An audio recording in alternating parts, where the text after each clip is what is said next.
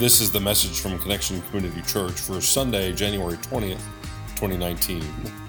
Life Candy, Dum Dums.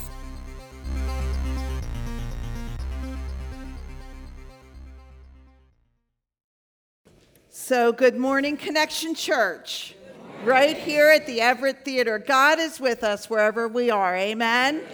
Amen. Amen. My name's Carrie Jones. I'm Alan Jones. And we are two sinners who have been saved by the grace of our Lord and Savior, Jesus Christ. Amen. Would you pray with us, please? Almighty God, thank you so much for today. The Holy Spirit is here. We praise your name. Settle us in now. And if there's anybody that shows up in that parking lot on 100 West Green Street, Lord, help them read the sign to just show up here. And Lord, we are just thankful that you held off the rain and that we have this place to worship in. Amen.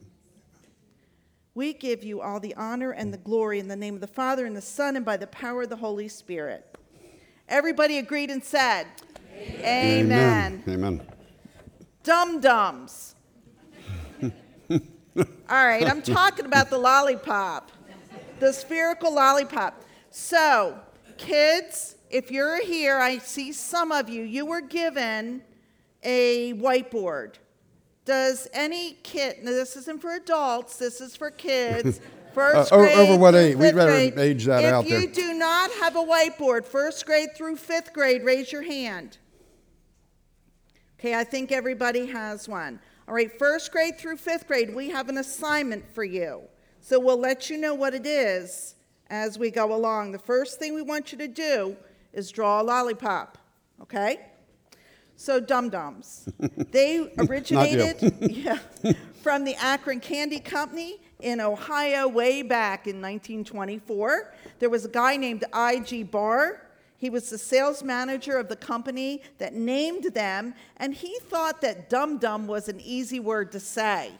Actually, it might be a little too easy sometimes. They thought it was a phrase that a child could say. All right, so kids, not a good expression to use. Adults, not a good expression to use. In 1953, dum-dums were purchased by the current owner, the Spangler Candy Company. So for us, the term dum-dum is more than an expression that's easy for a child to say. Even though it's not particularly nice, we use this expression at times to refer to someone, as you well know, who's maybe not real bright, someone who may have some challenges, someone who maybe perhaps is foolish even. Yeah. And so today the Dum Dum Lollipop functions in this series, this candy series we're doing, Life Candy. Today the Dum Dum Lollipop functions as our focus for our message on foolishness and wisdom, a message on those who are foolish and those who are wise. And so, kids, on your whiteboard, write two words, foolish and wise. Foolish Actually, and we had them wise. say it. Oh, I'm sorry. Well, let's just say it then. Foolish and wise, yeah. I didn't hear it. Much better. All right. Good. There's a guy named Dr. Henry Cloud. He's really an awesome clinical psychologist. He's written some really great books, and he's a Christ follower. And he has a lot to say about wisdom and foolishness and how they go together or not. So he says this, the wise person. Wise doesn't mean smartest, brightest, or most talented. While wisdom may coexist with these traits, having wisdom means many things. It comes from experience, and to let experience do its work, a person has to be open to receiving the lessons that it has to teach.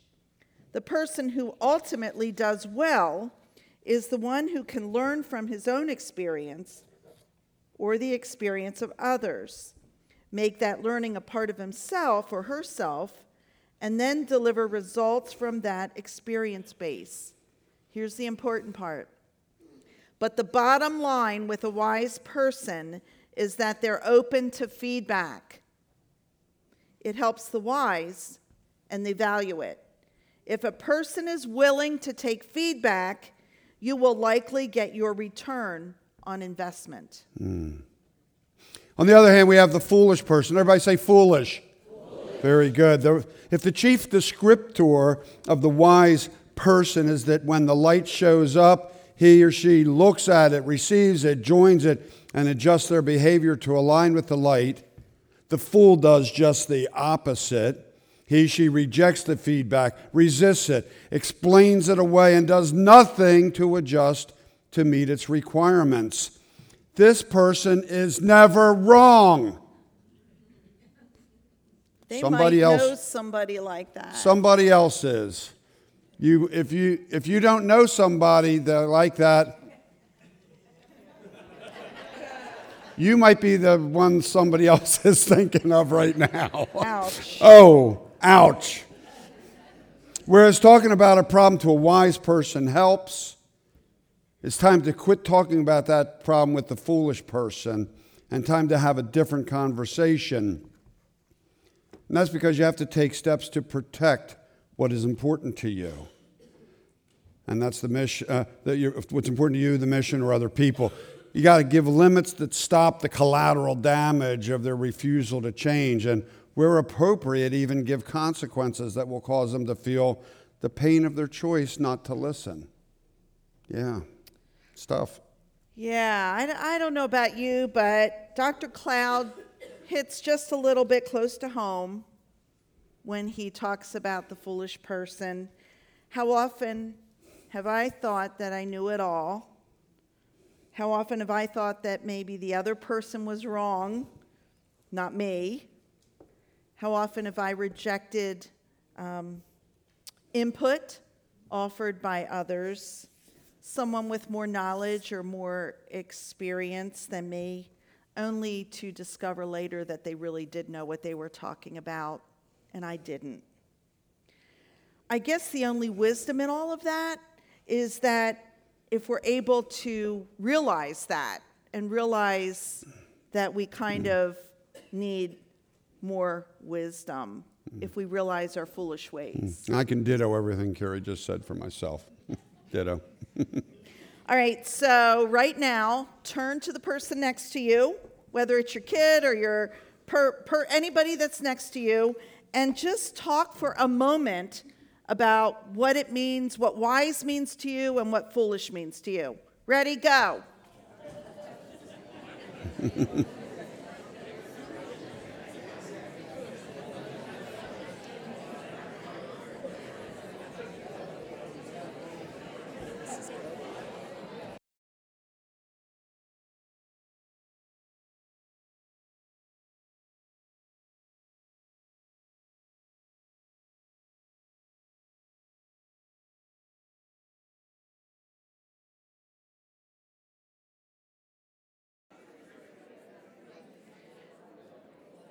All right.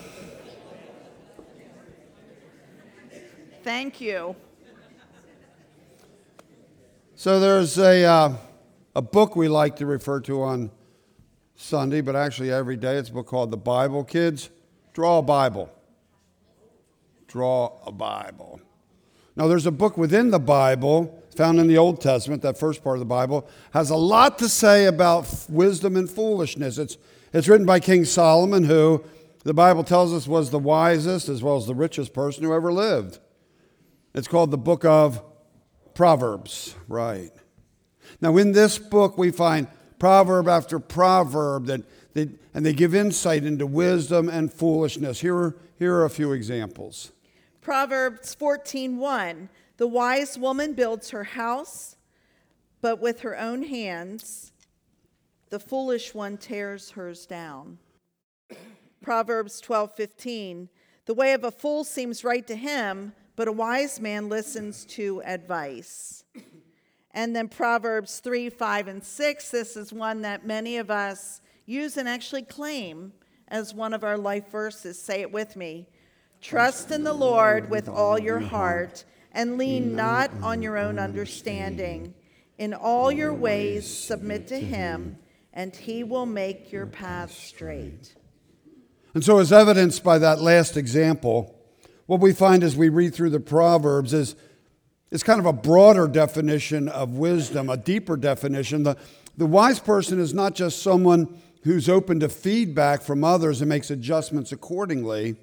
The wise person is the one who lives according to God's direction and instruction.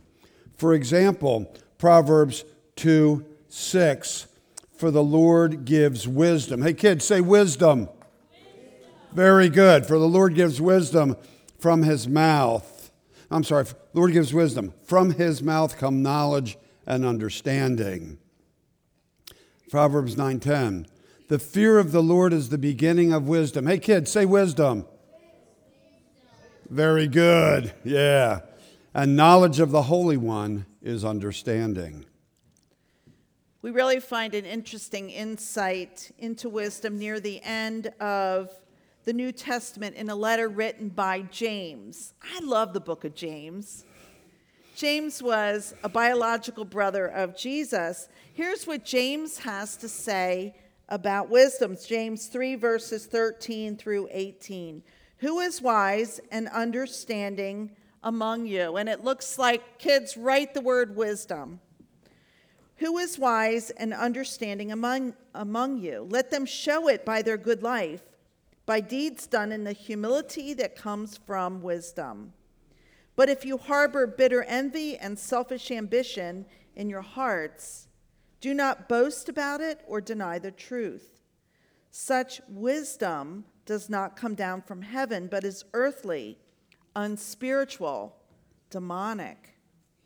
For where you have envy and selfish ambition, there you find disorder and every evil practice.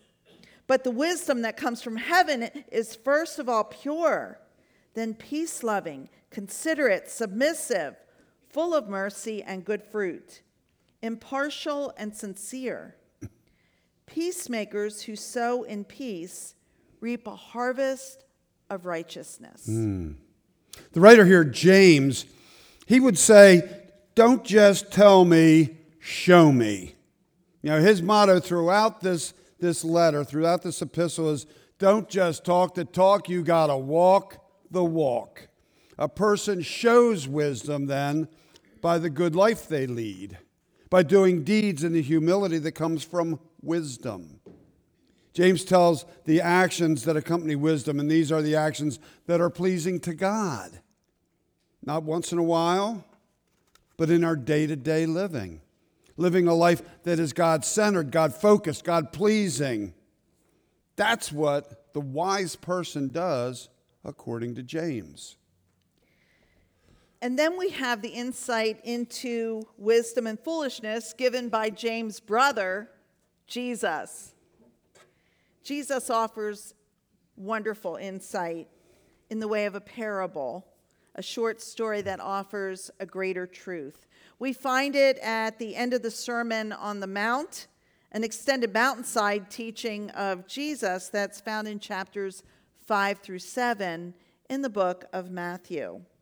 All right, so those of you with whiteboards, we want you to draw a picture of Jesus. Oh, no. Was that an adult or a kid? Oh, no.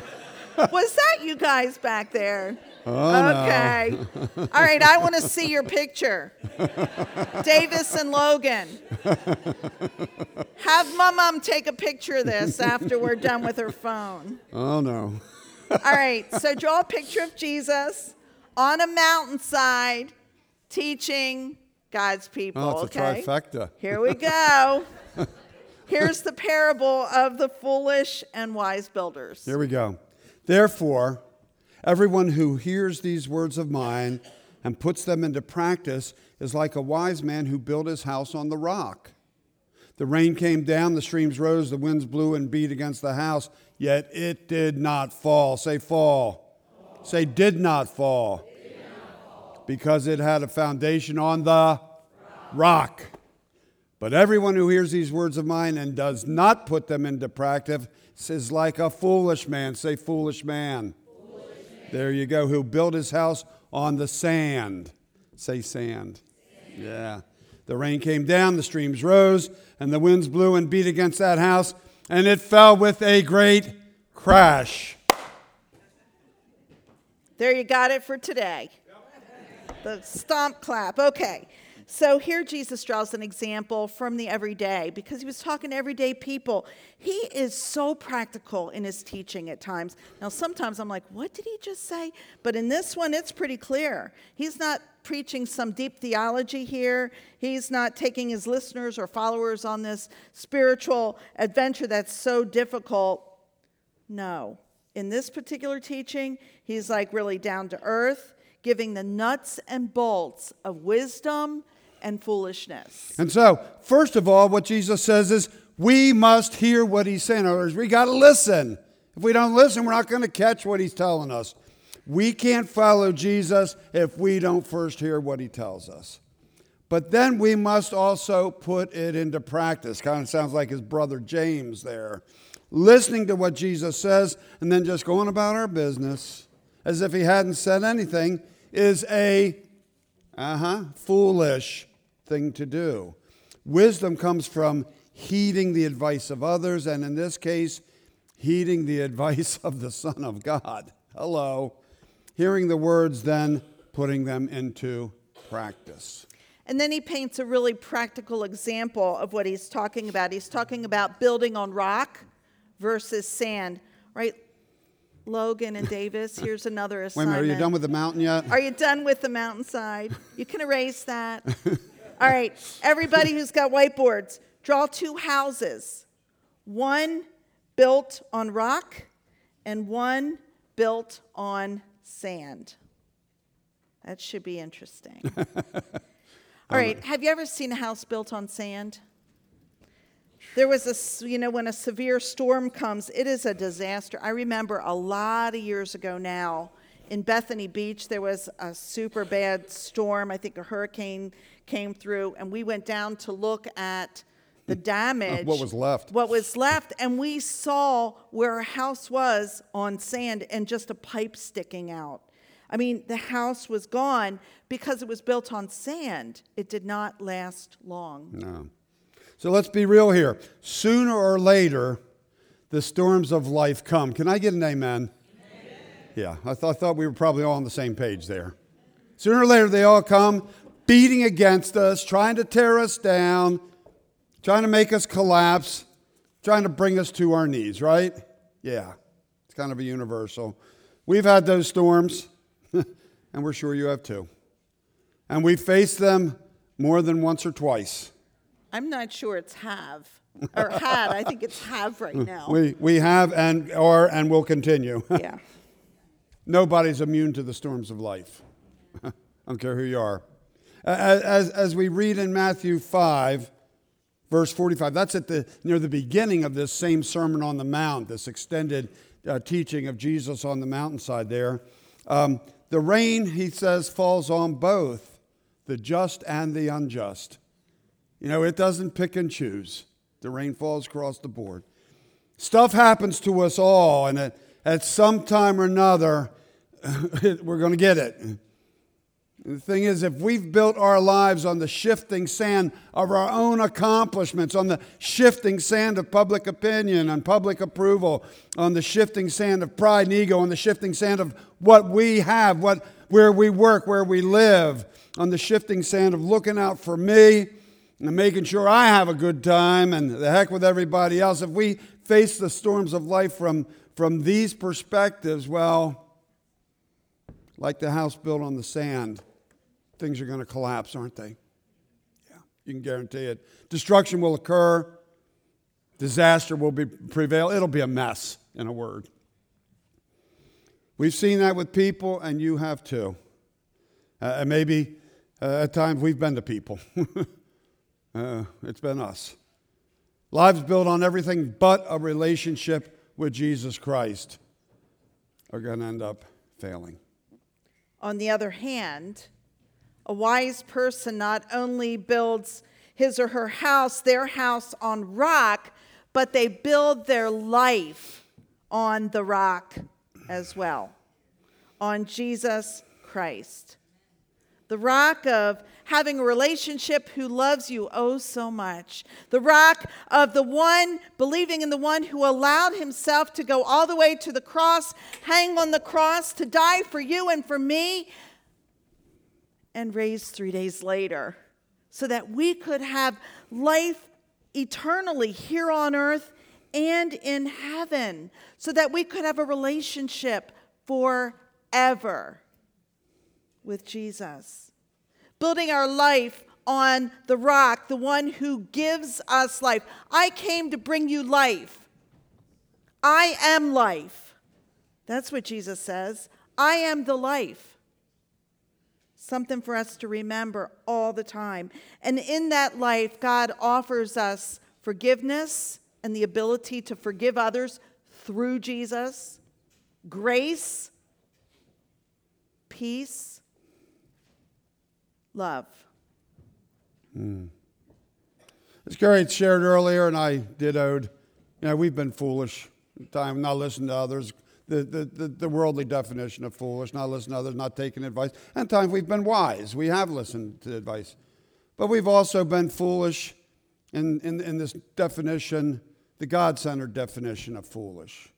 When we first got married, we thought we were Christ followers. We grew up in church. We did those things. When we first got married, I would have to say for the most part, we were pretty foolish by that godly definition. We didn't rely on God for our decisions. We didn't search out the Holy Spirit to guide us. We didn't look to Jesus for all things. We were extremely foolish, and we paid a very high price for that. And I think somewhere around 1987, things started to change. We had a Bible study at church called Disciple One. We went on a weekend retreat that was just very, Christ-centered, and it just kind of drew us out. In fact, I think that year, 87, was kind of the beginning of the roots of us ending up going into ministry, if we really look back and look at it. But it's more than just ministry. It was the beginning of us relying on Jesus Christ for who we are, what we were going to do, how we were going to raise our family, how we were going to run our household. Started looking to praying about decisions, even small decisions. What kind of a car to buy? Where should we live? Those kind of decisions. Much wiser to pray in that direction than some of the prayers we'd offered before, which were rather foolish. And so bit by bit by bit, we gave more and more of ourselves over to God, to Christ, to the Holy Spirit. First it was our thoughts, then it was our heart, then it was our soul. Probably the last thing was our wallets. But even finally, we turned to tithing, and we realized how foolish we had been all those years, not living on the 90, giving God the 10, when we came to realize it was all God's to start with. And all he wanted to do was let us keep 9/10 of it and to remember him with just a small little piece. And that was one of the wisest decisions we've ever made, because all of a sudden money wasn't as important, wasn't as threatening, wasn't as much of a stopper as it had been. And by doing that, freedom came. The freedom to be generous, the freedom to not have to worry, the freedom to know that God's going to care for us. And so little bit by little bit, we were able to be a little bit wiser. I'm not saying we're absolutely wise and we never are foolish anymore. Well, we continue to be somewhat foolish because we don't completely and absolutely rely on God like we should. But we've been able to come along a little further than we were, because we do seek God. We do look for his direction, Father, Son, and Holy Spirit, in a lot more things than we used to. Yeah. So, having a personal relationship with Jesus and allowing the Holy Spirit to guide our decisions is critical. And that's new birth when we accept Christ. And the Holy Spirit resides in you. And so you're never, ever stranded in anything. But that personal relationship with Jesus does not magically keep us from the storms of life. And they come to all of us. And at times, the wise are able to avoid the storms that come from making foolish decisions, from foolish behavior. But sometimes storms are absolutely unavoidable. They happen. like the rains in the parable that Jesus shared. And the question is, are we going to face the storms alone? Who's on your team to face the storms? Who's on your team? First of all, Jesus needs to be the one. What is that in sports terms? Like the coach? The what? Like the master. I don't know. Jesus is it. But surround yourself The manager. with other people on your team. Personally, we have found that facing our lives, our storms with Christ, first of all, but surrounding ourselves with others who are Christ followers to speak their wisdom into our lives is crucial. So the question of the morning is this: how about you? Wise or foolish? Rock or sand? Who are you going to build your life on? Yourself or Jesus Christ? Hey kids, on your whiteboard, draw a picture of you and Jesus together. There you go. That's a picture we all ought to have in our minds, isn't it? Yeah. We strongly encourage each and every one here to not be a dum-dum, to choose Jesus Christ. Choose him today. If you haven't before, it doesn't take a lot. Admit you're a sinner in need of a Savior. Recognize that you can't save yourself. Look to Jesus to forgive your sin. Invite him into your life.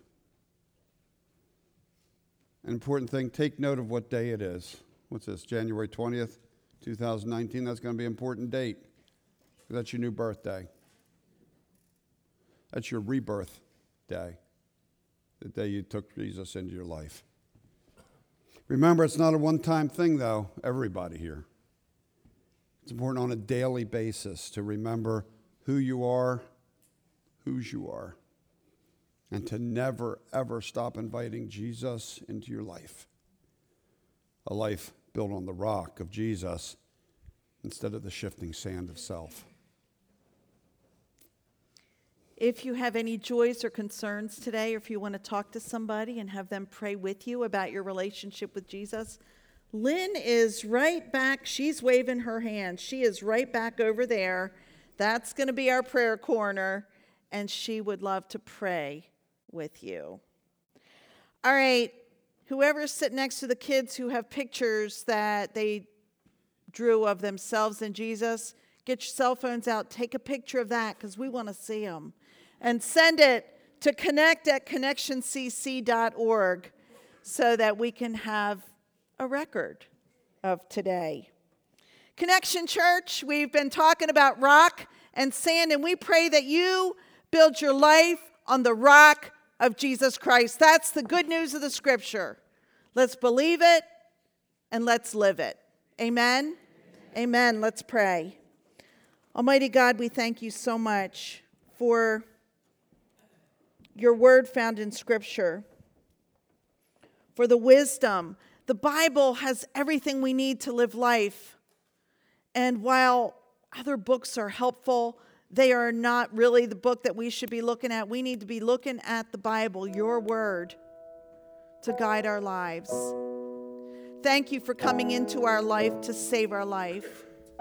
Thank you for surrounding us with people who are wise, who can speak into our lives and hold us accountable to living the way you would want us to live. And God, at the end of the day and at the beginning of the day and everything in between, help us stand in Christ alone. For it's in his name that we pray, Father, Son, and Holy Spirit. And everybody agreed and said, amen. Let's stand and worship the one true God. Thank you for joining us for our podcast. For more information about Connection Community Church in Middletown, Delaware, please visit our website at justshowup.church. You can also call our church offices at 302-378-7692. Connection Community Church, connecting people with Jesus and the life he offers.